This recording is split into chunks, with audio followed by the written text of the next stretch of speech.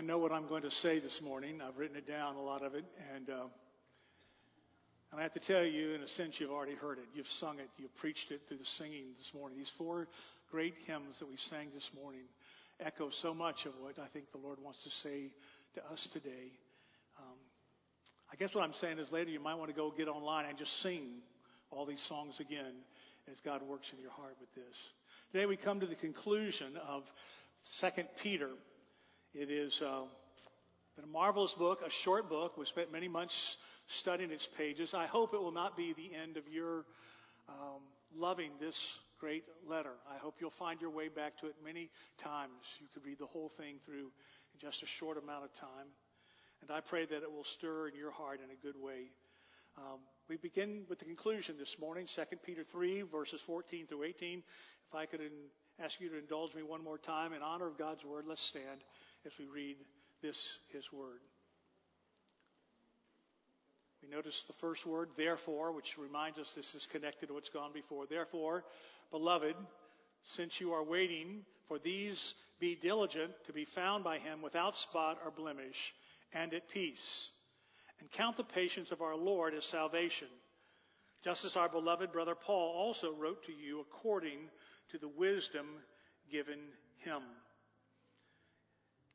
As he does in all his letters, we don't know exactly who the people Peter is writing to. We assume, at least I assume, that they're the same churches that are mentioned at the beginning of 1 Peter. That 1 Peter and 2 Peter were to the same people. There's not certainty of that. But if they were, it's the churches of Asia Minor. Paul did so much of his life there.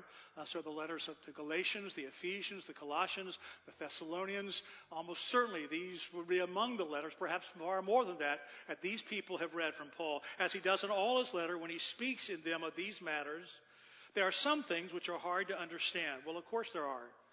You're talking about the living God. You're talking about the great things that God has done. A God who is beyond our comprehension, yet who's revealed much of himself to us. But a God that you could fully understand, that you got every question answered and figured out, is not a God that's worthy of your worship. Don't get tripped over that. And of course it's hard to understand at times, but it's the ignorant and the unstable who twist it to their own destruction, as they do, and here he calls Paul's letters Scripture.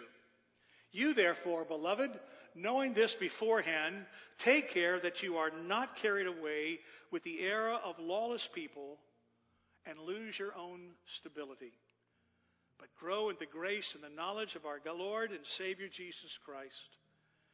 To him be the glory both now and to the day of eternity. Amen. Father, thank you for your word. Thank you for the way you spoke through Peter and have been speaking to our lives in these days. And again, we ask you to come to do the hard work of opening our hearts and mind to hear you, to pull us away from so many things that distract us from the most important thing. Help us to see all of our deepest needs and questions and hopes are to be found in you, and as you speak your word, do that to us this morning. Oh, Father, if there's any that would hear these words today, we pray that they would be drawn to the lovely Savior, to our great Lord, to Jesus Christ, and they would turn in trust to him and find life in him. We pray it together in Jesus' name. Amen. Thank you. You may be seated. Last week we were looking here in this third chapter where Peter asked a question. Back in verse 11, he's been talking about the coming day of the Lord, that big theme of the Bible. He's made it clear that for those apart from Christ, those who have not received his mercy and grace, it will be a day of judgment and destruction. But for those who are saved, it will be a day of commendation and joyful eternity. He says now, in light of that certainty that it absolutely is coming, he asks the question, what sort of people ought you to be in holy conduct and godliness? And I believe now as he completes the letter, completes this chapter, and completes the whole thought that he's had, he's trying to, for one final time, answer that question. What sort of people ought we to be in holiness and godliness and how we live? I want to take these passages, these verses, and try to put in a form that will be easy maybe to stick in your mind and heart for a bit. So I want to talk to you this morning about 5 words that he uses that are above all else. There are no words higher or more important to grasp and to see in this passage than these 5 words. Then I want to point out to you one daily goal that ought to be the goal of every Christian, every believer. And finally, out of that, we will also see two tasks, two things that ought to be on the agenda every day that we ought to try to seek to have in our life. So we start with the 5 words that are above all else. We move to the final concluding sentence in verse 18 where he says, "But grow in the grace and the knowledge of our Lord and Savior Jesus Christ. To him be the glory both now and to the day of eternity. Amen."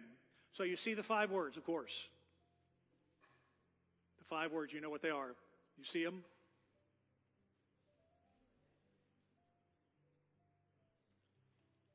Well, I'm going to tell you what they are, and I'm right.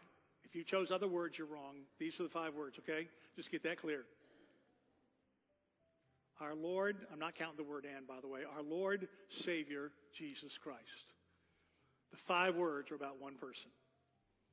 And above everything else that we can say from this letter, from the New Testament, about what Christianity is about, it is about our Lord, Savior, Jesus Christ. And those 5 words are absolutely key. In Peter's day, people all over the world recognized and worshiped a variety of gods and lords and masters. They understood that many people had different lords and gods and masters. But Christians did not hesitate to say, and it created great problems for them, that out of all these lords and gods and saviors worshipped by men, there was in fact only one Lord and Savior and God worth being worshipped, who was really and true, and that was found in the Son of God, Jesus Christ. Christians affirmed then, and we affirm today, that Jesus Christ is not one of many spiritual leaders in the long religious history of the world. He's not one of Hinduism's 330 million gods. He's not one of the 140 prophets acknowledged by Islam. He is not Jesus the Great or Napoleon the Great. He is Jesus the Great. He's not great in the sense that other men are. He is Jesus, and there is no other. He has no peers, no rivals, no successor. There's no one like him. John Stott makes these points. John Stott, by the way, is the great uncle of Matt. I don't know if y'all knew that. John Stott makes the point that it is in this simple phrase of Jesus Christ we find the uniqueness of what we have in Christ. In Christianity, we have what no other religious system or philosophical system can ever provide. We have Christ, and there is none like him. I don't know how many total different titles and terms and pictures are given to describe Jesus in the Scriptures. Some have said there's 49 or 50. Many years ago, when I was pastor in New Smyrna Beach at First Baptist Church, I spent a year taking just 12 of the titles of the names of Jesus: Son of God, Lamb of God, the Door, the Good Shepherd, the Alpha and the Omega. We took a month for each one of them. Some of the rich in my memory, so much I forget, but I remember that year and what a blessing it was to spend that time in those words. Well, more often, these pictures we have of Jesus, there is a title for him that is found most frequently in the New Testament. Sometimes he is simply called Jesus or Christ. Sometimes he is also called Lord. Often those are put together: Lord Jesus, Lord Christ, the Lord Jesus Christ. But it's here in 2 Peter 3:18 that we get the full title, our Lord, Savior, Jesus Christ. Jesus is Lord. That is the great first confession of the early church, of Christians. It is the creed that everything begins with: Jesus is Lord. You know those important words in Romans 10:9. Because if you confess with your mouth that Jesus is Lord and believe in your heart that God raised him from the dead, you will be saved. It is an enormous thing to say Jesus is Lord. 200 years before the birth of Christ, Jewish scholars recognized the need for the Jewish people to have the Old Testament scriptures, we call them the Old Testament, to have their scriptures translated into Greek. Greek had become the common language of the world, and for many Jewish people spread across the world, Greek was really their mother tongue. And so the decision and the effort was made to translate from the Hebrew the Old Testament into Greek. Now, that was always a big challenge to go from one language to another like that, but particularly it was for them the great challenge when they came to a particular word in the Old Testament. And that word was actually a name. It was the sacred name of God. We would call it Yahweh. Older days we call it Jehovah. Most scholars today would agree it's better pronounced Yahweh. It is the sacred name used over and over in the Old Testament. And the Jewish people at that point would not speak that name, and the scholars didn't feel like they had the right to translate it or even transliterate it. And so what are they going to use when that name comes up? What they did is they took the Greek word kurios, the word for Lord, and that's what they used as they translated the name, the sacred name of God. That carries over. Then in most of our versions of the Bible, you look at the Old Testament, you will find the word Lord in all capital letters. That's an indication to you that's the sacred holy name of God. That's Yahweh, Jehovah. Now, kurios for the Jews was the most exalted title that could be given to God in the Greek language. And yet, knowing that this was the divine title, that it was used in this way, these Christians did not hesitate to use that very wording to describe and apply it to Jesus. They called Jesus Hokurios, the Lord, the title for God. They went further than that, though. They went to the Old Testament and they looked at Scripture after Scripture that described the nature of God, that described God Himself. And then they took that same wording and they applied it to Jesus. Just one illustration, Isaiah 55. To me, God speaking, He says, to every knee shall bow, every tongue shall swear allegiance. And then, of course, you know what that happens in the New Testament, where Paul takes those Old Testament words. Maybe he actually didn't create it himself. It may have been a hymn the church was already singing, but he applies those very same terminology and applies it to Jesus. Now that the name of Jesus, every knee should bow in heaven and on earth, under the earth, and every tongue confess that Jesus Christ is Lord to the glory of God the Father. When we say Jesus is Lord, we mean that He is God. He is absolutely divine. We saw this already, of course, in this letter. If you go back to chapter 1, verse 1, he spoke of how the Christians he was writing to, how they have by faith received, and he uses it again, the righteousness, and notice what he says, of our God and Savior, Jesus Christ. Here he says our Lord and Savior, Jesus Christ, at the end of the letter, but he means the same thing. He is the God and Savior, the Lord and Savior, our Jesus Christ. Now, these Jewish Christians, whereas monotheistic, they believe strictly in one God, just as much as any Jew or Muslim does today. And yet they were saying that Jesus is Yahweh. Jesus is Jehovah. There is nothing like this, as Stott points out, in any other religion. In classical Buddhism, there was no God at all. Really no religion at all. It was that 500 years after Buddha had died before any divine honors or qualities were attributed to him. Hinduism is full of claims of avatars, of divine descendants from the god Vishnu or Krishna or the like. But in no way are they any sense like the incarnate Jesus Christ. In Jesus of Nazareth, God took on human nature, human flesh once, for all, and forever. Uniquely. He is seated at the right hand of God today. As He sits there, He is fully man and He is fully God. He still carries our humanity with Him forever. Jesus is Lord. He is God's eternal Son. He is the Word made flesh. Colossians says, for in Him the whole fullness of deity dwells bodily. He is the sovereign creator, the ruler of the universe, the church. He is Lord. But He's not just Lord. He is Savior. He's our Savior. He's the Lord and Savior. All of what Christianity is about is a rescue religion. It's the message that people like us who are helpless, and He has come to save us because we can't save ourselves. Peter will make the point, as he's already made it. We looked at it last week. He makes it again in these verses we read a moment ago with just a little phrase. But he reminds us that He is a God who's waiting patiently. And patience equals salvation. While He is being patient, there's still an opportunity to be saved. So he says in verse 15, about this business of Him being our Savior, he says, count the patience of our Lord as salvation. Jesus told the story, we all know it well, I hope, about the young man who decided he wanted his inheritance. He wanted it now.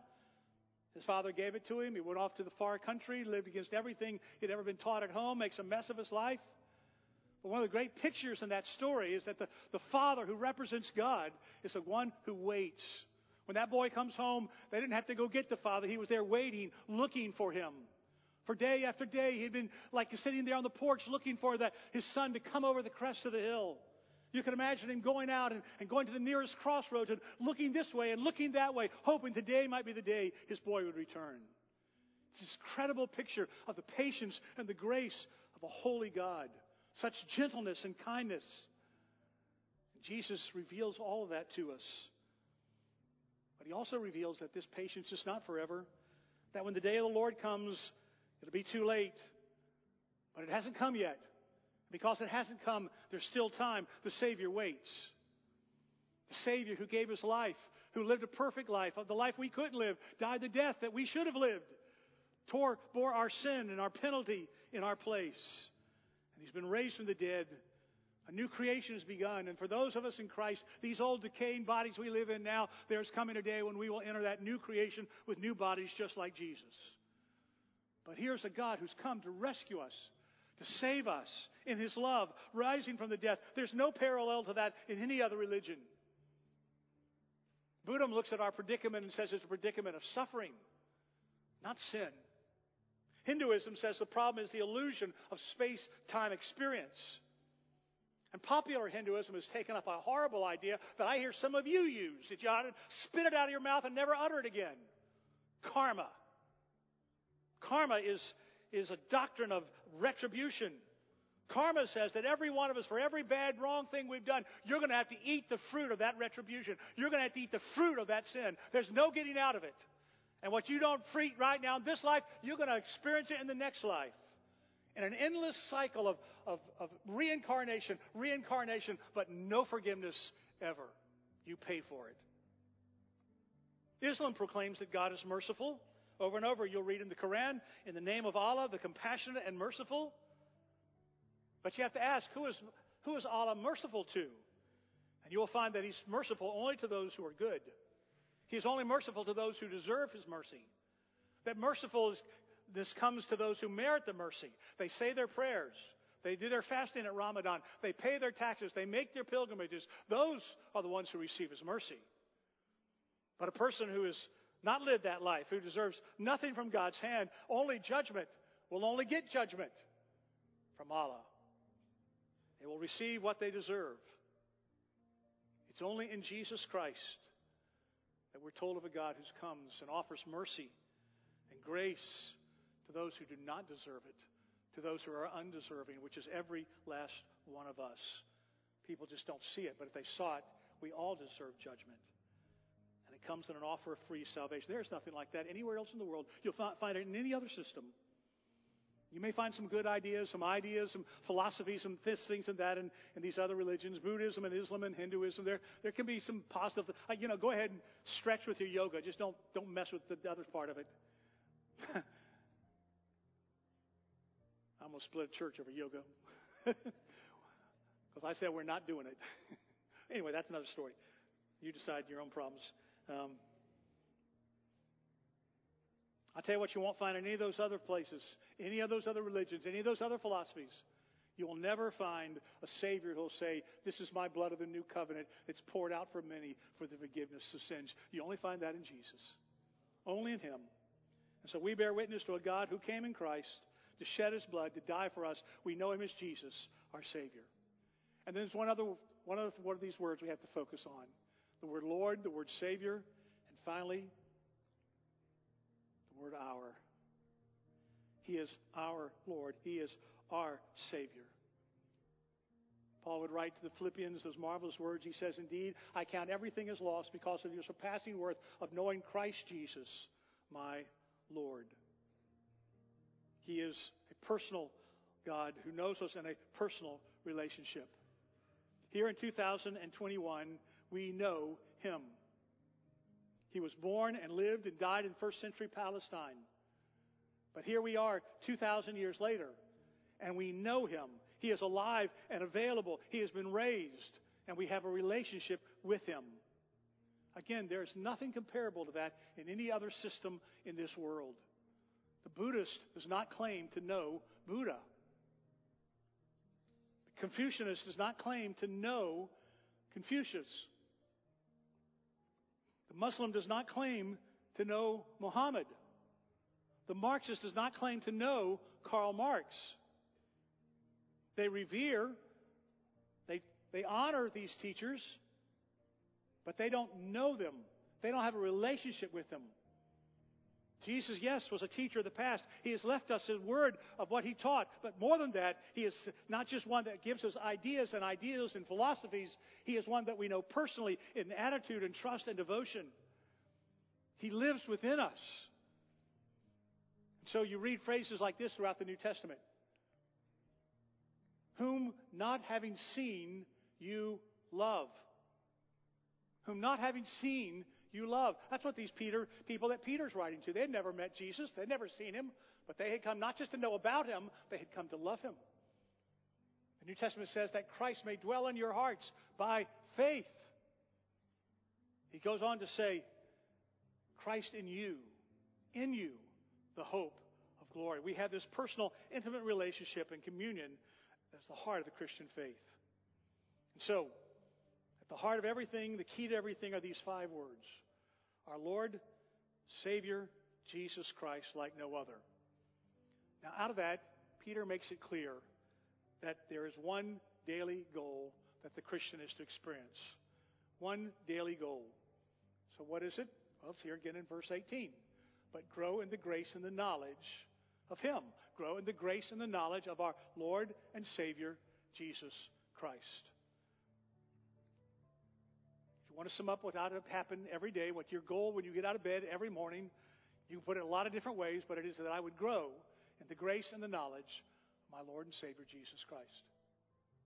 There are 2 things you notice He says are required for growth. You have to grow in grace, and you have to grow in knowledge. Now, when He says grow in grace, what does He mean? I don't think He's just become a more gracious person. Graciousness would be being helpful and courteous and kind and seeing people are needy and helping them out. Well, that certainly Christians ought to be that way. That ought to be a growing thing in our life, I suppose. But that's not the point here. Growing in grace is something deeper than that. We remember that God's grace is that free, undeserved favor and mercy of God. It's the way we were brought to Christ. It's the way we began our Christian experience. You know the first, Ephesians 2:8, for by grace you've been saved through faith, and this is not your own doing, it's the gift of God. Grace is the foundation of everything that God does in our life. He does not do it because we have a capacity to produce something worthwhile. He does it because He chooses to love us that way. It is the free, unmerited mercy of God bestowed upon us without our earning it in any sense. The whole of salvation depends upon the free grace and love of God in Jesus Christ, beginning to end. Grace is the secret of everything God wants to do. And we cannot speak of it often enough. We cannot do too much to grow in understanding. And all of life is built on that. Do you know what an encouragement it is that God is all of grace? That means anytime you look at another Christian, you see God doing things in them and through them and for them, it means He can do the same thing for you. Because in whatever way He is blessing and using and maturing and growing someone else, He's not doing it because of what's in them. He's doing it because of His grace. The same grace that He has for you. The same love that makes everything possible He would call for you in your life. This is the hope of the Christian experience. To grow in grace. Remember Paul writes to the Corinthians, he says, I may plant, Paul may plant, Apollos may water. Where does the growth come from? But it is God who gives the increase. That's in our work together as a church. That's in our lives spiritually. Was there ever a finer Christian that I know of anywhere that you know of than the Apostle Paul? What a marvelous man. How easy it would have been to look at his life and say, whoa, it's amazing what. But all he could say about himself is, by the grace of God, I am what I am. Whatever you see in me, whatever has been a blessing, it's not because of anything in me. It's by God's grace. If you think that you're growing in Christ, if you think you're growing as a maturing Christian, then one of the things that I can absolutely tell you is you will lose all sense of self-congratulations and self-importance.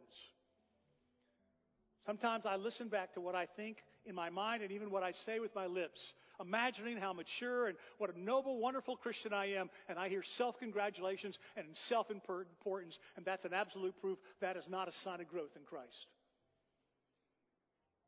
By the grace of God, I am what I am. And the whole of the Christian spirit, not just the beginning, but the whole of it, is built upon grace. That's why it's the hymn of all hymns, isn't it? John Newton's marvelous words, amazing grace, how sweet the sound that saved a guy who needed a little help? No, a wretch like me. I once was lost, but now I was found. I didn't find my way, I was found, like the prodigal son.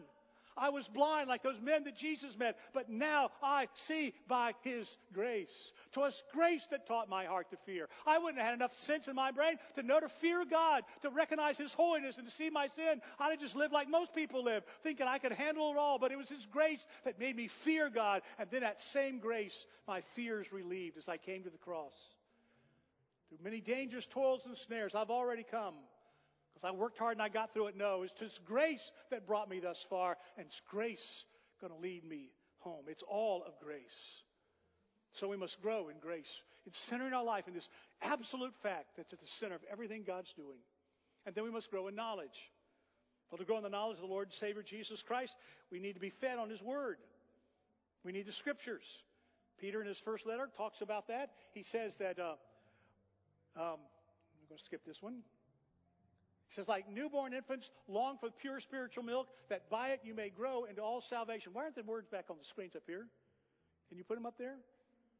Yeah, they were supposed to be up there. It's not 3 screens. Okay, here we go. Like newborn infants, long for spiritual milk, that by it you may grow into salvation. Back in verses 15 to 16, Peter has spoken some really, as you know, very important words about the Scripture. We've looked at them a number of times. They're full of significance. He makes the point here in those verses how critical it is that we know how to handle correctly the Word of God. He says those who are ignorant, sometimes they're willfully ignorant, but they're those who twist the Scriptures to their own destruction.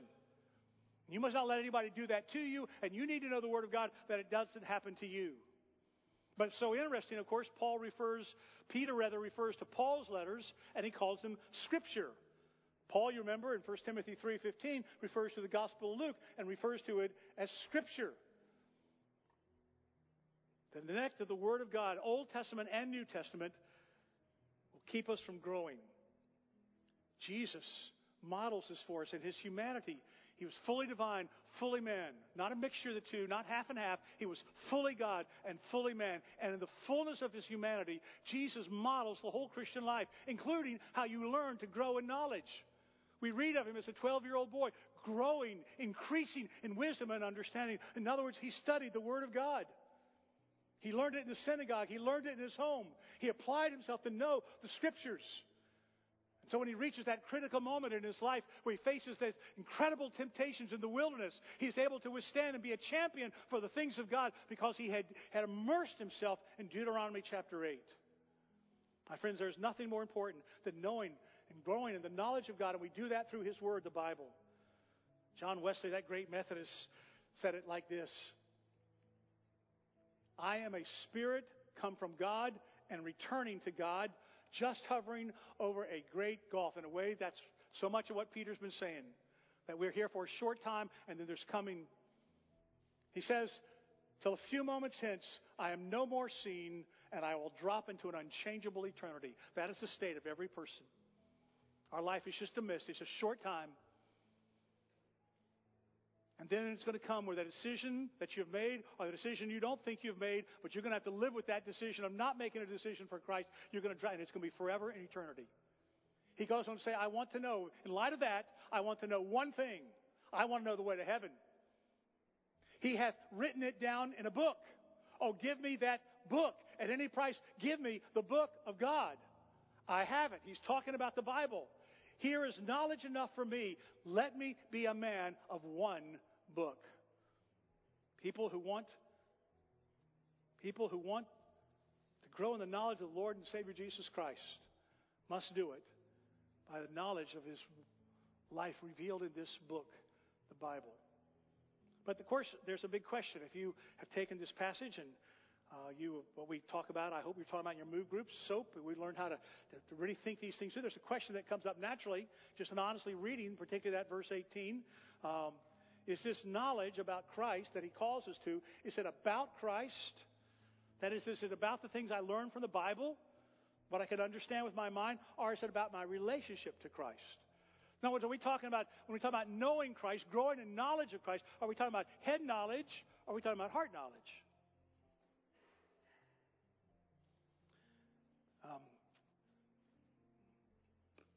My father-in-law is at a point he's no longer able to drive, and so Terry and I were taking him home as we do these days. He still lives in the same house that he was living in when I first met Terry. And we must have driven into that driveway 100 times, 1,000 times, I don't know. But this Friday night I drove in, we were in that driveway. He had gone to the house, and Terry came back to the car, and it dawned on me. I just remembered something I just hadn't remembered in a long time. I remembered our first date. Went out, played putt-putt golf. She beat me. About 9:30, I took her back home, and we sat in the car in that driveway on that spot. All I know, I don't know exactly how long we were there, but I know the paper boy came and threw the paper, and we decided, oops, we probably better call it quits to this. Sometime, certainly after 4 a.m. I fell in love with Terry Ellis. She wasn't Terry Ellis then, but I fell in love with her that night. And I wanted to know everything about her. When you love someone, you want to know everything about them. It's not a matter of head knowledge or heart knowledge. Those two always go together. Can you have imagined a relationship of love and growing communion where you say, I really love this person. I like this person. I want that friendship. I don't want to know anything about them. Of course not. If you're in that, you want to know all about them. And that's exactly the way this knowledge of our Lord, Savior, Jesus Christ is, how it grows. Jesus said it like this: if you keep my commandments, you will abide in my love, just as I've kept my Father's commandments and abide in his love. If you really want to know Jesus, you read his word, you read his scriptures, you hear his promises, you hear his commands, and by faith you believe them, you act on them, and you obey them. And as you do that, suddenly the ideas move from ideas to the experience with him.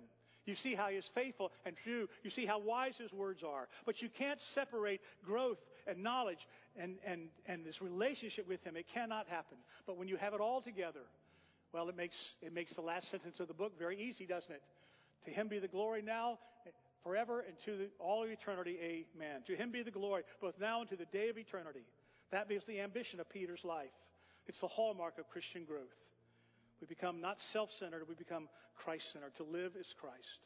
All right, so 5 words about the one person. That's the heart of it all. The focus is on your relationship, knowing Lord Jesus and Savior Christ. And then the goal of that life in Christ is to grow in the grace and the knowledge of our Lord and Savior Jesus Christ. And then we end this morning very quickly with at least 2 tasks that I spot in this text that I think is what flows out of that. This is what you do if all that is real.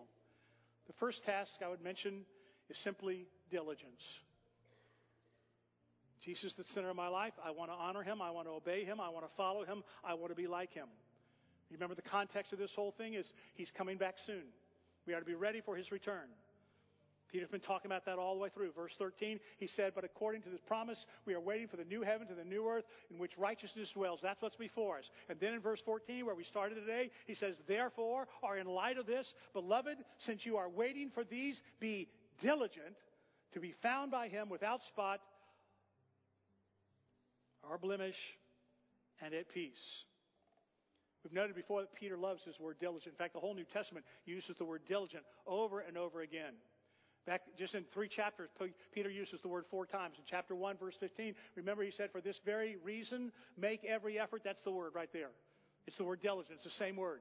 He says in verse 10, be all the more diligent to confirm your calling and election. He says about himself in verse 15, I will make every effort. I will be diligent to keep reminding you of these things. I don't want you to ever forget them. Now, very good. We're called to be diligent. But haven't we just said this morning that everything is of grace? That everything God does in our life, all the maturity in our life, all the progress, that's the work of God by grace? Being diligent sounds like I'm supposed to do it. Like I'm supposed to work at it. Like I'm supposed to try harder. Now I want to be very, very clear, because this issue comes up all the time as you read the New Testament. We are not saying that your salvation is by works. Salvation from beginning to end is all of grace. It's always on the ground of Christ and Christ alone. My standing with God as his child, as forever his son, is not based on my performance in any way. It's based on what Christ has done for me. But whole point of salvation is I'm being transformed into a new person. I'm being made like Christ. Which means that I begin to think like Christ, I act like Christ, I move like Christ, I imitate Christ. He lives within me. And that means He changes my very will. He changes my very heart. The result of knowing this God in this way, if it's real and true, of course, makes me want to be diligent in doing what I'm called to do. This idea is the simplest way to explain it. It's the one we always go back to, Philippians chapter 2, verse 12. He says, work out your own salvation with fear and trembling. Be diligent. I mean, work it out.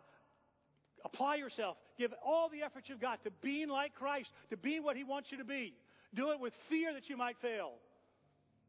But then he goes right on, and the very next word says, for it is God who works in you both to will and to work for His good pleasure. The very diligence that He puts in our heart, that we crave and we want to, and we live for, is the work of God in us, where He actually comes and transforms our will and transforms our heart. It is the energizing power of the Holy Spirit to work out what God has placed at the core of our being. So when Paul said, I am what I am, by the grace of God, he did not mean that we are to be passive. He meant that we are to actively follow Jesus and serve Him. My point, the bottom line this morning, I just want to say none of this is rocket science. None of this is too difficult for us to understand. If you're going to be a Christian that God wants you to be, that you want to be, that for all eternity you'll be thankful you were, it will mean you apply diligence to this business of living for Christ. I just ask you, are you applying diligence to the things of Christ? Now, I know what some of you are thinking. You're thinking, oh, come on, preacher. Dadgummit. I'm here, aren't I? I'm sitting in church. You know, it's not so easy just to get here in church. And I was in my move group, and I go to that, and that's not easy. And I'm not saying that's not important. I think it's very important. I grieve quite honestly, across this country, according to statistics, Christians who name the name of Christ, who I thought had read the New Testament, are trying to decide now, you know, I don't need all the church I need. I can get at home, put my feet up on the lazy boy and do it in my pajamas, and that's all I need. My friend, we're called to assemble together, and there's no substitute. Now, some can't be here. Some can't be here today, and God bless them. So I make no small thing about us being together and assembling together. But that can't be the end of it. We apply all diligence so there'll be no spot, no blemish, nothing in my life that's contrary to what I know is the will of Christ and the will of God. We've been saved by the precious blood of Christ like a lamb without blemish or spot. And in the same way, we are to be a person who lives for the Lord and says, Lord, I apply all diligence till everything in me that's apart from Christ is gone. Well, one other thing he says, I think it's about the same thing, but he says not only are we to be diligent, but we're to be on guard. We're to be on guard. Verse 17, he says, you therefore, beloved, knowing this beforehand, take care, be on guard, that you are not carried away with the error of lawless people and lose your stability. Now, Peter understood that problem. Peter was there that night when Jesus talked about, just before going to the cross, how hard it was going to be, and some would abandon him. And Peter said, let me interrupt here, Lord. I don't know about the rest of these guys, but you can count on me. I will never deny you. I will never leave you. You can count on me. 3 hours later, he repeatedly and vehemently denied the Lord Jesus Christ in front of a little servant girl of all things. He had self-confidence, but he had let down his guard. He was putting his confidence in what he could do rather than the dependence he had in Christ.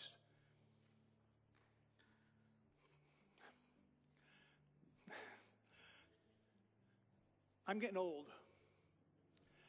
And I thought when you got old, if you've been a Christian a long time, I thought that meant it gets a lot easier living for Christ. That's not near you had everything sort of worked out at that point, and there wasn't any danger, any temptations. It's not working out that way, folks. I am thankful for what I know, what I've learned, but I'm telling you, the battle wages today as much as it ever did. In some ways, it seems more intense than ever. And you can't get to the place where you say, well, I know so much and I've arrived here. And my friend, the enemy will find a way to get in there like a cancer and ruin you at the end. Be on guard. Be on guard. Paul said in 1 Corinthians 10:12, therefore let anyone who thinks that he stands take heed lest he fall. Don't be naive. Don't trust your self-confidence. Your confidence can only be in the grace and mercy of God. You know, a lot of you, we've been looking at what's going on in the news, and we can imagine ourselves like so many people in Afghanistan, Christians in Afghanistan, and other people there, and we think, how horrible to live in that war zone, to live in such danger, and everywhere you turn. The tragedy is we are living in a war zone just as dangerous, where spiritual warfare is raging around us, in our homes, in our family, in our community. It is all around, yet many of us think we are perfectly safe, and you're not. Be on guard. There's an alertness that comes with the Christian life. It's part of diligence. So 5 words. That's where we're at. 1 goal, 2 tasks. The 5 words describe the one person, the Lord Jesus Christ, our Savior. The one great goal of our life ought to be every day to grow in the grace and the knowledge of the Lord Jesus Christ. And that certainly must include T's 2 tasks, to be diligent every day, to apply all I've got every day to this business of being His, and certainly to stay on guard. This is not rocket science. This is nothing, any 6-year-old kid could understand this. So how are you doing? What's the truth about you? What would the Holy Spirit tell you right now? And I wonder if you're here today and you haven't even done the most basic thing. You really can't even start this program because you haven't come to know the Lord and Savior, Jesus Christ. You say, well, I've been thinking about it. I still got questions. My friend, you're going to always have questions. There'll never be a place where you get all. If that's what you're looking for, that's not the God you're serving. But if you know enough that He lied for you, if you know that you're a sinner, and you know that He is your only rescue and hope, turn to Him and trust Him today. And then be baptized, publicly profess Him, proclaim Him. And then get involved in His body, the church. And grow. Get in the Word. Learn it. Serve Him. Count for Him. You know, Peter's talked a lot about the return of Christ. I don't know everything about that, but I know Jesus is coming back bodily, physically, literally. He's going to return. It could come at any moment. And when He comes, everyone's going to be raised from the dead, both the righteous and the wicked, and they're going to have their bodies rejoined with their souls, both the saved and the unsaved. And then there's going to come the day of judgment. And God is going to judge the righteous and the wicked. The righteous will be commended and blessed. The unrighteous will be condemned and assigned to eternal destruction because they never received the gift of righteousness that would come in Jesus Christ. Then there'll be a great fire that burns and purifies this world, but it will turn this world into the new heavens and the new earth, where in righteousness we will live and serve Christ forever in glory. And those who have not received that will face a lake of fire, the same fate as the devil and the demons and all the unconverted and the wicked, and they will face an eternity of that condemnation. That is a startling reality. But it calls me to focus on Jesus, to know I have one task, to grow in Him and the knowledge of Him every day, and to be diligent and on guard to make every hour I've got count. You ought to feel the same way. I hope you do, and I hope the Lord will help you do that and make that decision afresh and anew today.